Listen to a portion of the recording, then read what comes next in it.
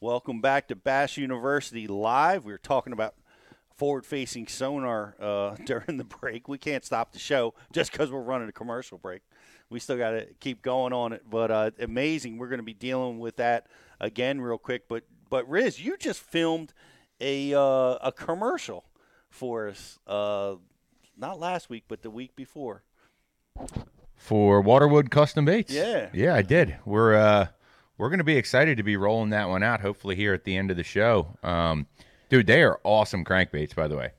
Like you guys are going to see that are watching the show, when we roll that first commercial, I catch a fish in the commercial and I say that was literally my second cast. Yeah. It was literally my second cast with that crankbait that I caught one, and that's an amazing thing, right? Because when you're trying out a new bait, what you need to get confidence in that new bait is the first bite, right? And when it happens that quickly, it makes a light bulb go off for you. Now I'm throwing them a lot. The thing I've noticed about them, Pete, is those Waterwood custom crankbaits.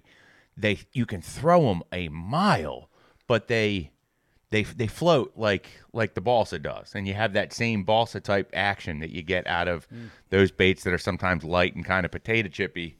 They're pretty bad to the bone, man. Yeah. They got the stamp of approval. Well, we look forward to seeing that and want to welcome them to the Bass University program. We've been talking with those guys for years, so it's great to have you guys with the Bass University. I want to invite you guys to check those baits out. And right now, we're gonna check out one of the Bass University instructors. By the way, we're releasing Josh, and we're going to talk about this a little bit, why we got him here. We're going to corner him, but he's going to teach us about spy baits, which is something that is a tremendously difficult tool to get confidence in. And Josh is a great teacher, and you're going to see that being released on this Thursday. But right now, we're going to talk about his great win at the U.S. Open. Got another big trophy under his belt. I know one that you really wanted, and I'm tickled to death to have you here with us. Josh Bertrand, how are you, buddy? Hey, guys, what's going on? It's always an honor to chat and hang out with you guys. Man, it has to feel good, right? The U.S. Open, man, that is like the badge of honor. It's one of the original fishing tournaments. It has to feel really good to get that one. It does, Pete. I mean, I have never been emotional like I was on that final day in fishing ever. You know, I mean, I've been nervous at times on the water for various reasons, right? During tournaments, that's tournament fishing, but never been that nervous, never been that excited. And then after the fact, never had that feeling before. So it's pretty crazy. And, I think if like Spencer Sheffield came all the way from Arkansas and absolutely kicked butt and came close to winning, pound and a half from winning. If he would have won, it might have been just another awesome tournament for him. You know what I mean? He's been kicking so much butt lately, and his first time shows up, wins the tournament. It might not have been the same feeling to him as someone like me who kind of grew up in the Southwest. And, I fished that thing 6 or 7 times now, and some guys have fished it 20, 30 times. But and I've been on both ends of the spectrum. I mean, last year, it's such a tough tournament. Last year, I was in the top 10 the first day, going into the last day, within a pound of first, and I blanked on the last day. So I got to chew on that all year long. You know what I mean? It's one of those tournaments, not a regular season tournament where you get another shot in a couple of weeks, right? You got to sit on it all year. So to get lucky enough to have it happen really left me speechless. Well, it was, I can see the emotion coming out of you, really exciting. How did it go for you on the last day? Were your nerves going crazy? Did it happen early? Was it a grind all day? How did the last day go down for you? Yeah, of course it took all day, man. Just like it should. The first 2 days went really well. I mean, like better than I could have ever expected. I had almost all my weight the first 2 days in like a couple hours of fishing, and then just laying off. And I watched the lake just get pounded by fishermen. I had laid off, but no one else did, right? So the fish were still getting pounded, and I didn't know if there was much left for the last day, and it took all day. I got off to a real slow start and just plucked away. And the best thing, one of the best things that Billy does, the tournament director for WON Bass in this tournament, is there is no cut. So you got 200 guys fishing on the final day, no matter what place they're in, right? And that's okay. But it makes it tough. But what Billy does is the takeoff is in order of your place. And then the check-in is in reverse order of your place. So if you're first place, you're the first guy out and the last guy in. So that is amazing. That is cool. It's a cool rule, right? Yeah. Because, hey, if you're and I've been there, like I said, I mean, if you're at the bottom of the pack, you're about ready to get home at about 3 o'clock after 6 straight days of I fishing. know that feeling. Yeah, we all do. But I knew that I had till 5:15 to weigh in. I had all day to catch 5 good bass. So it's like a dream come true. And it took all day. But it's a great tournament rule, and that tournament, it's they give every day they give 5 big bass checks away for $1,000. They give a big bag check away. So there's still a lot to be fishing for the pro and am. So there's you had a bad week. You can go out there the last day, maybe catch a big fish and get most of your entry fee back. So it's kind of a cool high stakes gambling style tournament. And if you're going to have all guys fishing the last day, it's a great way to do it. Man, that's such a cool it thing. is. I didn't realize all that was going on out there, but I Could love you imagine that on tidal water? Yeah, right. In a summertime tidal water. Oh, you launch at 5:30 and you're not due back until 5:30. Oh, sweet! I get 2 full tide swings. You're gonna get a good tide. Yeah, you'll see it. Awesome. God, Yep. Man, that and from a tournament perspective, it makes a lot of sense too, because now you can it build, sucks for the guy in last place. Yeah, you can build, like, you want to hold the guys that are going to potentially win the tournament to the last to weigh in anyway. Yes. But by doing it this way, it naturally puts those guys in contention as the last to come across the stage. Sure. Love that. What a neat it's so many neat concepts. This concept, I think, is super cool. I've never fished under this format. People watching may not understand, but you have a merging of weights with the co-angler each day. How does that work? Okay, so it's shared weight, and that's another thing. It's been like that forever with WON Bass, and it's great because you're every day you fish with a different guy, right? But your weights are going to be together. You're fishing for 5 bass between the two of you. So, the tournament meeting, you get your draws, day 1, day 2, and day 3. And whatever you catch in the boat that day is your weight for that day, and it carries with you through the event. So it's great because you don't have 2 guys competing against each other in the boat that day. You're a team, you're working together. A lot of times I'll kind of talk to my co-angler, and hey, if he's real experienced, I kind of let him do his thing, but if he's open to it and he's not, he shows up and he's got a crazy hook on his drop shot rig or something like that, I'll have an extra rod and say, hey dude, you want to use this today? And you both learn from it. Yeah. But the best thing is, each of my guys caught one big smallie that went into the bag, and it helped a lot. And,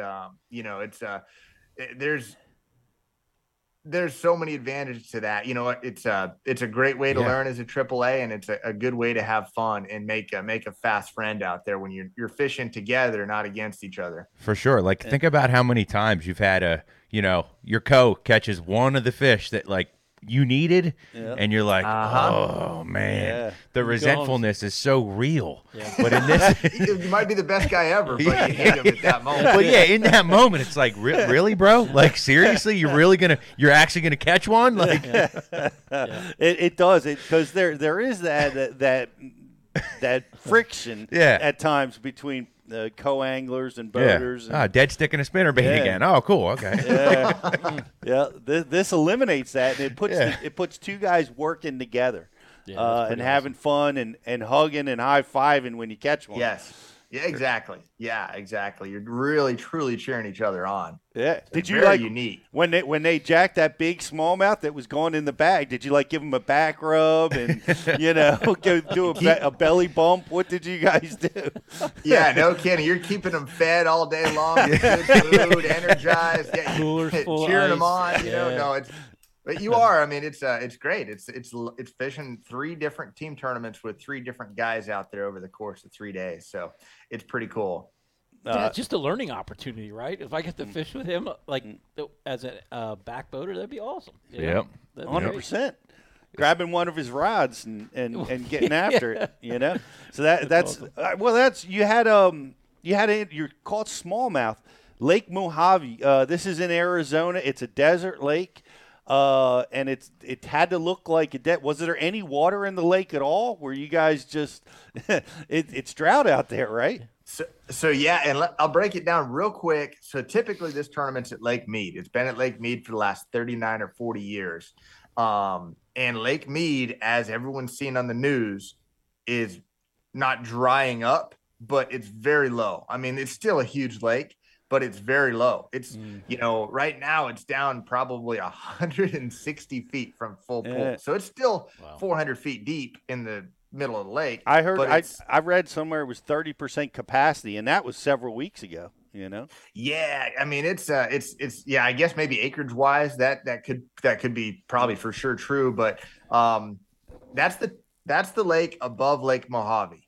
Mm-hmm. The water's so low on Mead that there used to be like 6 marinas on the lake, and now there's only 1. And that marina has 1 brutal launch ramp that's like a lane and a half. And that's the only launch ramp on the lake for the whole city of Las Vegas. And obviously you're not going to be hosting a 200 boat tournament out of that launch ramp. So we had to move it to Lake Mojave for the first time ever. And Mojave is a lake it's on the Colorado River, below Lake Mead. So Lake Mead spills into Lake Mojave. It's about, probably 50 miles long. But the cool thing about the lakes below Mead is they are able to keep them full. Like, so we see how low Mead is, but Mojave runs about 95% full most of the time. Okay. Havasu is the lake below Mojave. That thing stays full. They're a little smaller, but they're able to keep them full. I got you. Yeah. So the Lake Mead operates as flood control and water management for the lower lakes. We see that at some of the lakes down here. Lake Kerr dumps into Lake Gaston in Virginia, North Carolina. Does the same thing. Gaston needs to stay full pool where Kerr can fluctuate. That makes sense. Yeah. So you were dealing with a full pool situation. So you're targeting smallmouth. I mean, take us through it. What happened at practice? How'd you dial into the winning pattern? What was the winning pattern? Sure, yeah, and so the lake is generally full, as I said. There's 1 month every fall where they do drop at about 8 feet, and that's September or October, and so that was happening. So it's relatively full, but water falling. That's part of the pattern, part of the story, right? And it's pulling a lot of the fish that live typically. The lake's got a lot of shallow grass, shallow water tules, shallow water wood. It's a great power fishing lake, even though the water's clear most of the time. But even just that little bit of water falling out really sucked a lot of the fish off the bank. Right. It's October. The fall wants to get here, but it's still been really warm. Looking at that tournament on paper, you could go either way. It could be a fall shallow water, top water tournament, which has been so many times at Mead, or it could be a deep water tournament like it was this week because the weather just stayed so warm. It was still 100 degrees every day. The water temp was about 80. So essentially, it pulled the fish off the bank. It pulled them out to the offshore structure, especially the smallmouth. That was the deal for me. In practice, one thing that I got burned on so many times, especially earlier in my tournament fishing, was sticking to only one thing throughout practice, right? You go out and have a good first day of practice, and then you're like, okay, I just need to expand on this and find as many places to do this as possible. Well, when the conditions change, which they always do, or something happens and that's not working, you've got nothing. You're starting from scratch. So I even though I thought there'd be a really good chance I could catch them deep, I made sure to go both shallow and deep, back and forth as much as possible during practice, just so I had some extra stuff to do in case, for whatever. One thing that could have happened was maybe a 20-mile-an-hour wind where you got 4-foot waves. It's an extremely rough lake, and you can't get out there and dangle the drop shot in 4-footers very well. You know what I mean? It works on Great Lakes, but in this situation, it was more specific. It would have been hard to do. So I made sure that I went back and forth, and I caught some fish shallow in practice, but deep was definitely better. Just throwing a drop shot rig flatworm from Berkeley, just like we do up in the Northeast where you guys are at, and the Midwest, it works everywhere for smallmouth. And as soon as I got some bites doing it, I knew I could count on that, right? And that's one thing I love about smallmouth fishing with that flatworm is the bait selection is so simple. You don't have to worry about rifling through a lot of different rods and baits. If all you have to do is find the fish, and they're going to bite it. There's no better thing to catch a smallmouth bass on. So, at the end of practice, I felt like the deep bite was better. I had a couple shallow deals in my back pocket in case I needed them, but I was going to go in deep. And that really, the first day of the tournament went perfectly. I mean, this lake doesn't have giant schools of bass this time of year. They'll school up in the fall and chase bait, from what I've heard. This is my first tournament I've ever fished there, believe it or not. But it started perfect the first day. I caught a couple big ones on each of my first few spots and had most of my weight by 9:30. And then just spent the rest of the day just poking around. The lake was going to get hammered. So I said, if I'm going to catch any bass past this point in the morning, it's going to be off a community hole. I'm not taking anything off of a spot that I might need later on. So I really hit the most obvious community stuff all day. Second day was similar, started really well. Didn't get anything the first area or two, but it started clicking around 8. And then again, by 10, we had most of our weight, and same thing, just community hole hop the rest of the day. And then the last day, as I talked about, it was stressful and a lot tougher, but that long day, thankfully, I just was able to kind of catch one every hour and a half and cull up to about 18 pounds. Well, that's awesome. That's terrific win. Guys, if you're watching at home, guys watching over at Bass.TV, if you've got questions for Josh, I'm telling you right now, you've got one of the drop shot masters here, and he, whatever question you might have, we'll pass it through to Josh. Who's watching over on Bass U right now? Oh, man, we got a great crowd today, Pete. We got Logan's out there, Dustin Grant, 88, Logan, Howie Range, New York Chris. Howie's out there. Stephen Walden's in there, too. So, yeah, Mr. Higgs is always on there, but, yeah, it's all good. Or Stefan. Yo, Stefan. What's up, Stefan? Oh, yes. Yeah, sorry. Always good to have you guys with us. And like I said, we'll pass your question along to Josh. But I've got a couple questions for Josh right now. You're talking about specific structure. It seems like you're fishing for one or two fish. Was it I don't know, was it a drop, a rock, a brush pile? What kind of structure were you catching these fish on? Yeah, good question. Hey, Pete, before I get to your question, I got a quick question for you. Can you guys hear my neighbor's landscaper right now, or is my mic doing a good job of cutting it out? Nah, man, I don't hear any background noise. Don't hear anything. Good. Nah. These mics are amazing. It sounds like they're cutting down a tree next door, which I know they're not, but we need those kind of mics. I mean, you drop a pencil, you hear it on our mic. Well, I don't know. This was not very expensive, but anyways, so that's just normal on the Colorado River lakes. They don't have crazy populations of fish like a Lake Champlain or a Lake Erie or Ontario, something like that. These lakes they're good fishing, but they're just a lot of dead water. And what is good, you might have a wolf pack of bass that lives there, you know what I mean, or is relating to an area. So, you've got to be really smart about managing your fish, and you're looking for little spots and opportunities to capitalize, right? You can't idle around all day waiting to idle over to the mother lode. You've got to cobble it together. And the guys that are really good at cobbling stuff together, like Cliff Perch is a guy who is amazing at having a good memory, seeing a fish here and going to catch that one bass. And then he'll go catch one bass over there that's sitting next to a stump. And then he'll, remember there was one patch of grass over there, and he'll catch one bass off of that. And that's what it takes on these Colorado River lakes. And what I was doing was somewhat similar, but just a deeper version of that. You might have, a lot of times it was structure, maybe a point or a hump or the edge of a flat. But that stuff really got hammered. And as the week went on, you had to get even more creative. And sometimes towards the end, it was even like you might have 2 points and then a saddle in between the 2 points. And typically without the pressure, the fish would go sit on the points in the ideal place to be. But all the boats sitting on top of their head might have pushed the fish down into the saddle. And instead of just hitting the 2 obvious points, now you're having let's look in this saddle and see if there's maybe one sitting on the edge of the break in this saddle. And you might get one doing that. It was just, it was the obvious stuff at first. And then as the week went on with the fishing pressure, you had to get more creative. And I think a big part of that too is the clear water. The water's so clear, those fish they're extra sensitive. They don't get fished for that hard on that lake all year. But, during this tournament, all you heard was pressure, pressure, pressure. And all you saw were boats. Yeah.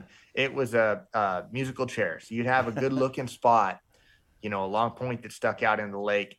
And that spot would get fished 30, 40 times in a day. It was crazy. So by the end of it, there's not a bass sitting on that point anymore, How deep were those bass? I'm curious. Are they as clear as that lake was? How deep were you fishing? 20 to 40 feet. It kind of varied on the type of spot.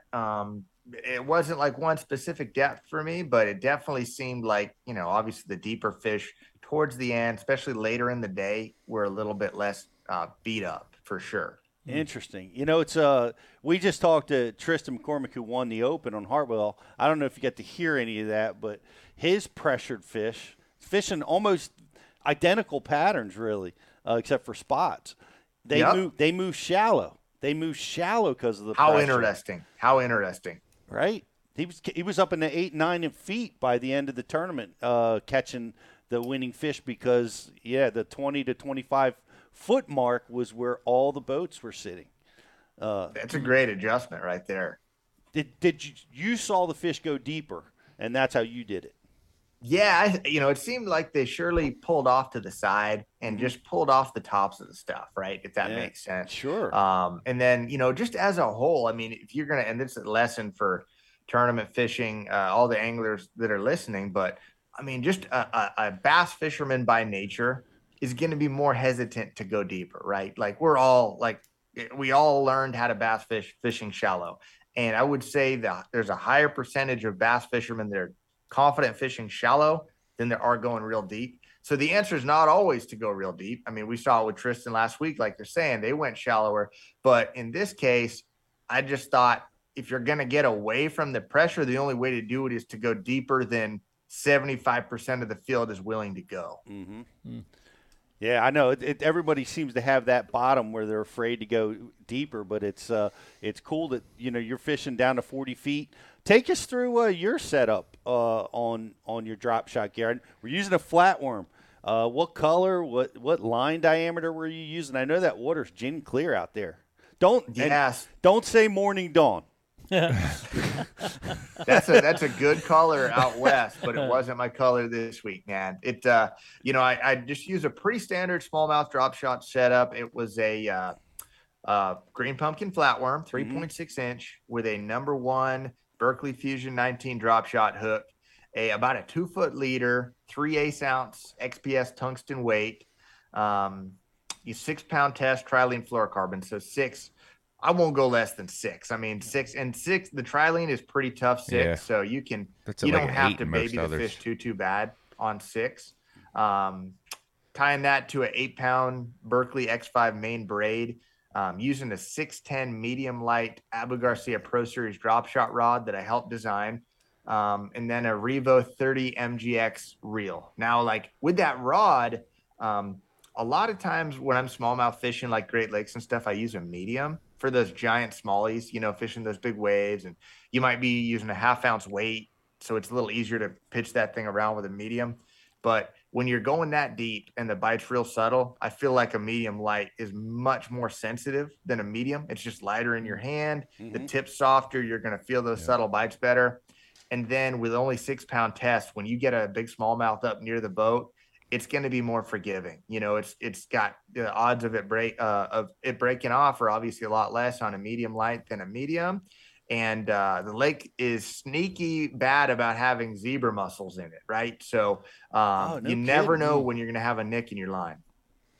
I didn't realize the zebras are out there in the Colorado. Big time. And I think that's part of an extra reason why the water's so clear, right? Because they do filter and clear the water even more. But it's funny. You go out to Lake Mead, and with the way the water drops like that, the mussels are all stuck to the rocks. And when the wind blows, it sounds like you're in a tunnel of wind chimes because you just hear the mussels just chiming on each other. But yeah, they're a big factor. They're pretty much in all of our lakes out here, just like some other parts of the country. Yeah, well, that's interesting. I hadn't really heard that before about the zebras out there. It's very unique part of the country. Out there on the desert lakes, guys, you got to get out there and check it out. And I hope to get out there one day. I know Ike got to fish the U.S. Open, I think, last year, and I was so jealous because I got to fish Lake Mead like 20 years ago in a Bassmasters. Yeah, it was. It was forever ago, but I loved it because it reminded me of fishing up in the clear waters of the Great Lakes and the places that I was familiar with. And but I was fishing tumbleweed. That was the that was the most amazing thing. I mean, I believe it, dude. That's funny. You know those tumbleweed bushes that grow, and then when the lake rose, all that tumbleweed had flooded. And the bass were they were munching in that stuff. It was crazy. Roadrunner trails. It's all awesome stuff, man. Yeah. But I know we got some questions for Josh. What do we got on the IM board? So going back to the drop shot scenario. So wondering, New York Chris, wondering how to choose the tag end length for a drop shot. Do you start long, cut it down, or do it the other way? Tag and length for the drop shot. I pretty much have a system where I go pretty short for largemouth. You know, a lot of times when I'm fishing for those guys, I don't want to make them swim up too high off the bottom to bite it, so I go a foot or less. But on smallmouth, they're so curious and they're such sight feeders, especially in clear water. I feel like the closer your bait is to the bottom, the more camouflaged it is. The higher up off the bottom it is, the easier they can see it, right? Like if you're a smallmouth and you see that thing coming down from the surface, you follow it all the way to the bottom, and you got a short leader, it could blend into the bottom and be harder for that fish to find, and you might give up on it a little quicker if you have a short leader. If you got a longer leader, it hangs up there in their face a little bit longer, and I don't think generally smallmouth have too much of an issue swimming a couple feet to go eat something. Yeah, that's great answer. Yeah, that actually answered Ike and Fishit's question or tricks from drop shotting techniques from shallow to deep. What adjustments do you make there? Right. But I think we covered that. Thanks, guys. Thanks, New York Chris. And it's interesting. You're using forward-facing sonar here, we've heard this is. To me, it sounds like you're fishing the in-between spots. This is being repeated over and over again. Like the primary spot is, fishing pressure, move the fish. So you're looking at saddles. You're looking at the in-between stuff that's close to a primary spot, and that's how you're winning. That's how you won this tournament. It's the fishermen are getting better, right? The electronics are getting better, live scope, mapping, everything.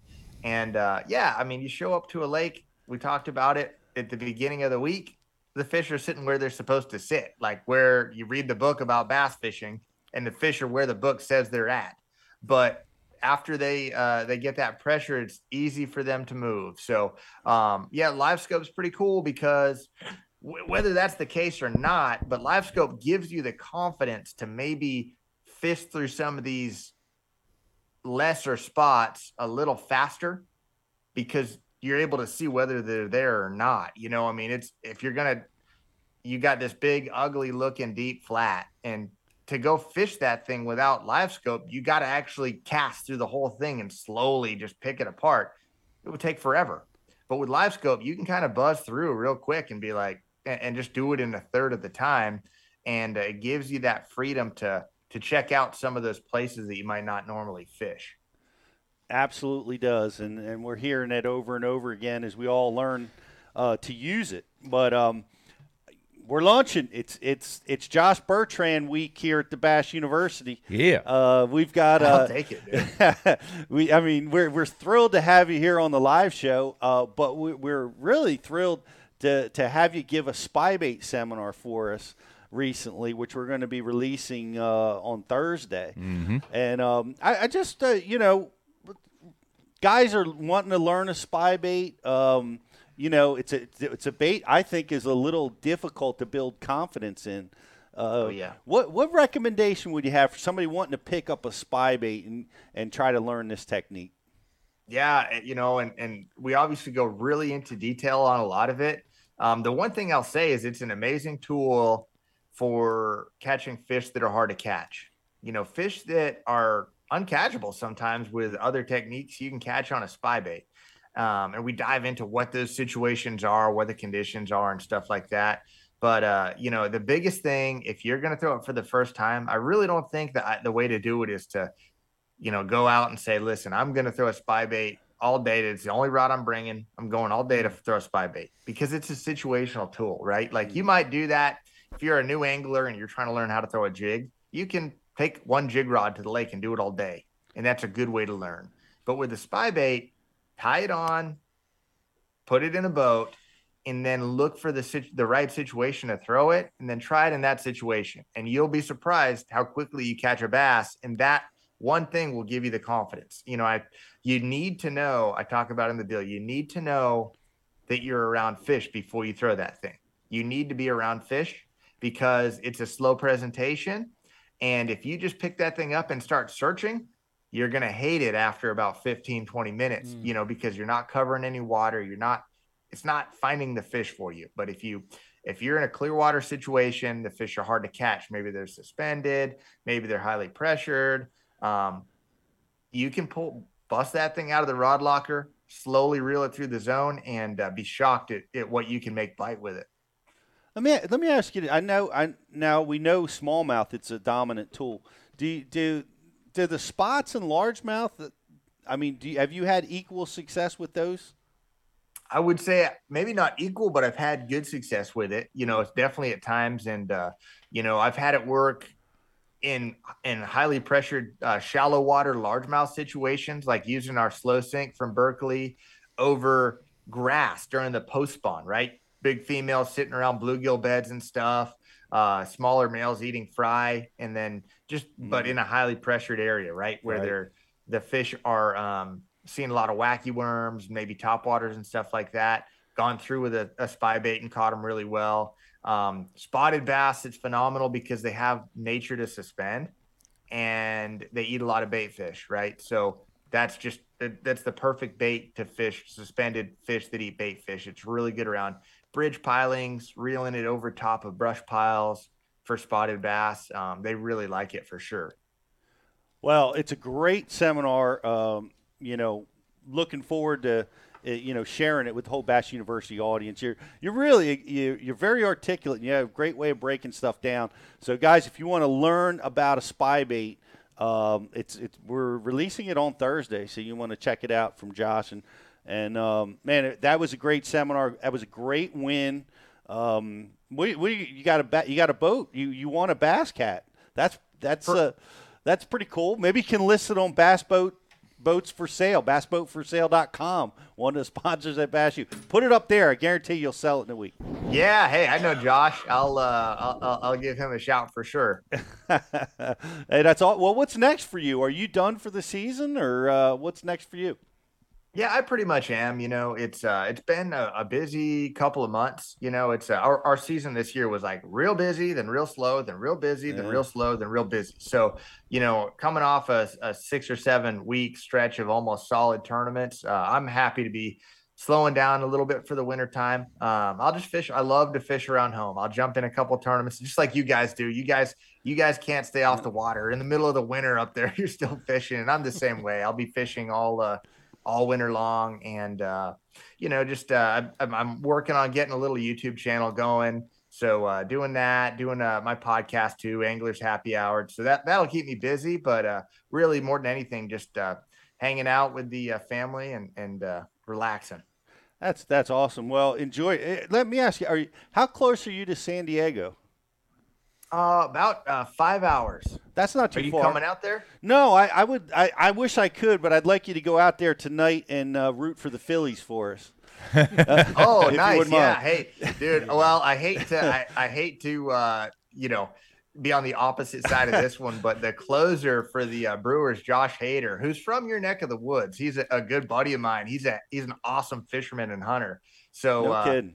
I got to root for the Padres, man. But yeah. Sorry to be a buzzkill. It's all right. Wait, we won't hold it against you. They're two Cinderella teams, really, that have made it, and they're going to be going up against each other. I can't wait to see what happens because you guys have such great pitching, and our bats just lit on fire. So I don't know. We're going to see how that all plays out, and it's going to be a lot of fun to watch. But man, I'm going to let you go. I know I'm sure you've got some things to do. Appreciate you taking the time with us and sharing all this great. Appreciate you being part of the Bass University. Yeah, it's an honor, guys. Anytime, I'll talk to you guys anytime. Love hanging out. I appreciate it. Awesome. Excellent. Josh Bertrand, everybody. Yes, sir. See you guys. U.S. Congrats. Open champ. Good job. Yeah, that's what a great win. I got to get back out there to fish. I want to do that format. That format sounds fantastic. I'm surprised it hasn't migrated east. Mm-hmm. To be honest with I heard you, of that is awesome. Yeah, they've been the one Bass runs that. They have a circuit out there, that on the West Coast. They've been doing it for a long time. It's well received. They love it. You can see the U.S. Open had almost 200 boats in the field. Yeah, so that's awesome. It's really a great big field out there, and hope to get out there one day. But we'll get out there soon. Maybe we'll do it through Bass Cat. Got me fired up to it makes me want to go throw a drop shot.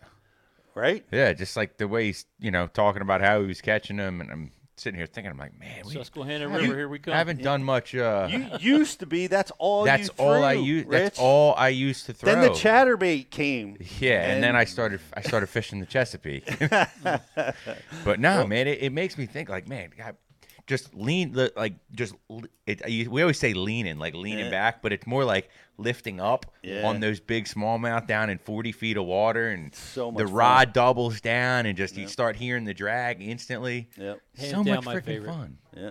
Lake Champlain, man, you can do that all day. Well, you can, and honestly, GDP teaches us that you can do that down on the Chesapeake all day. Oh yeah, too. Yeah. I mean, they love biting the drop shot down They there. absolutely do. But it's a different when you're in that deep of water, deep clear water for smallmouth. It's just a different, and really fun way of fishing. So Pete, let's set up the trip. We're going to Lake wherever he was, Mojave. I had the greatest time, and guys, I want to just tell you, last chance. If you're watching over on Facebook, like and share it, and we're going to be giving away one of these Champions Club boxes, and we're going to have a grand prize question for you, and be giving away that prize here shortly.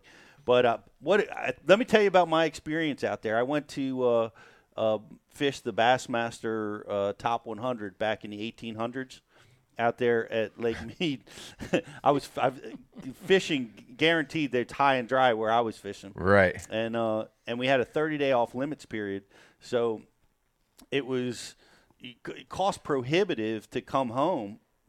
As I got out there, I practiced, and then I had a 30 days off, so I used that time to practice on Lake Mojave and Lake Havasu. That's awesome. And I fished those desert lakes in preparation for the Lake Mead tournament, and awesome. Really unique bodies of water, gin clear. It's some of the clearest water I've ever seen. Yeah. And just unique habitat. But the fish, as clear as that water is, I'm telling you, they're some of the most aggressive fish that I had encountered. Yeah, it seems like those lakes just don't get a ton of pressure. Like you said, Mojave doesn't get much pressure most of the year.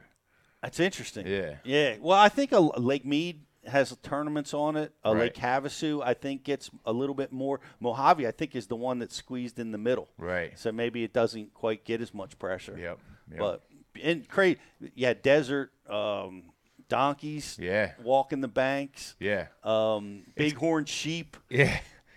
Just like stuff that it's like fishing on the moon. It's like a part of bass fishing that I feel like it gets kind of like overlooked and kind of forgotten about, like that those lakes are out there. Like, thinking back to the late great Aaron Martins when he won.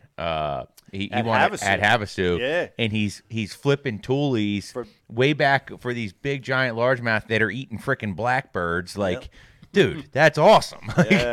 Like, why are we not seeing this? Come on, Bassmaster, go back to Havasu. We want to see more bird-eating giant bass get caught. Yeah, it's there's so many interesting things and ways to catch them. That's unique. The Delta, which I think we would be comfortable on because we fish the Chesapeake all the time, but the only difference there is a lot more 10-pounders on the Delta. Did you fish that back in your day? Never did. No? Never fished the Delta, and I never fished Clear Lake. They're two on my hit list right, that I'd like to get out there and fish. But hey, let's give away some stuff, Rich. Cool. Right. So I'm gonna do a trivia question. Trivia question. Yeah, for the grand prize. Okay. And the trivia question for that is going to be, let me pull up my Bass U TV website here so I can monitor the answers. The trivia question for that is going to be, what kind of rod? We need the rod manufacturer, length, and model. What kind of rod was Tristan McCormick using in his Bassmaster Open win on Lake Hartwell? We need the manufacturer, the length, and the model. It escaped me, but now I remember. That's a good question. I remember now. There's a connection to Bass University. Yeah, it could be. Connection to Bass U. That's how I remembered that stuff. That's a great question. I got a like and share. Yeah. Cool. You want me to do it? Yeah. Go ahead. All right. Johnny Lawson is our winner today. Johnny Lawson. How All about right. that? There you go. Awesome. Champions Let's Club look. box. Let's look inside. Oh man, these things are awesome. They got all kinds of goodies. Johnny, we're looking in your box. Hey, we got a Solzy Yeah. autograph. And if you're new to Bass U and you are a Champions Box member, look for that offer and Got some some cool Bass U Yuzuri. stickers. We've got a great enrollment offer in there in October's box, so it should be coming to you shortly. Speaking of West Coast, that's a Castaic square bill. Look Yes, at the sir. size of that square bill. Yeah, Yep. that's Man, I funny. didn't have that in my box. That's a big dog. And we talked about top water this morning. Hey now. There it is. All There right. it is. All right. Good job, Johnny Lawson. I'll shoot you a message for your address and stuff. Congratulations. Yeah, we got a grand prize winner too, as well. We have a grand prize winner also. That's Zona's fishing rod. That is correct. Oh, right. The winner is Chuck Fish with he gave me all the details. Lose 7-foot, all-purpose Mark Zona That's rod. right. So that's what we were looking for there. We were looking for the manufacturer, the length, and the full model. So good job, Chuck Fish.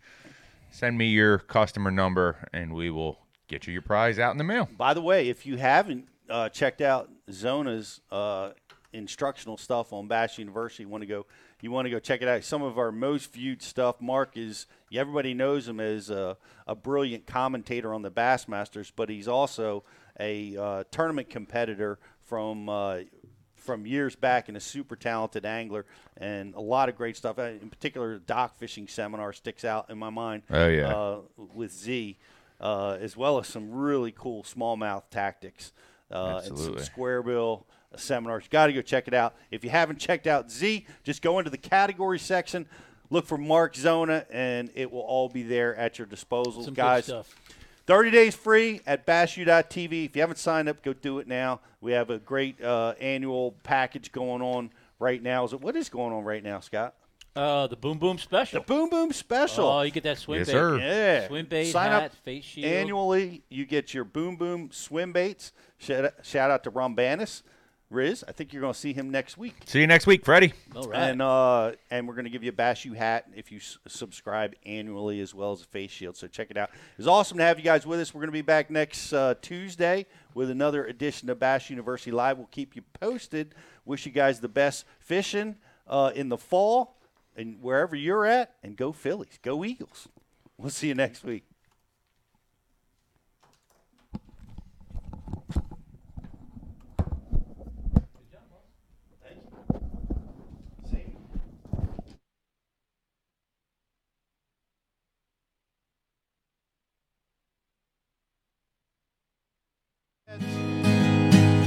Get out the way, he's in the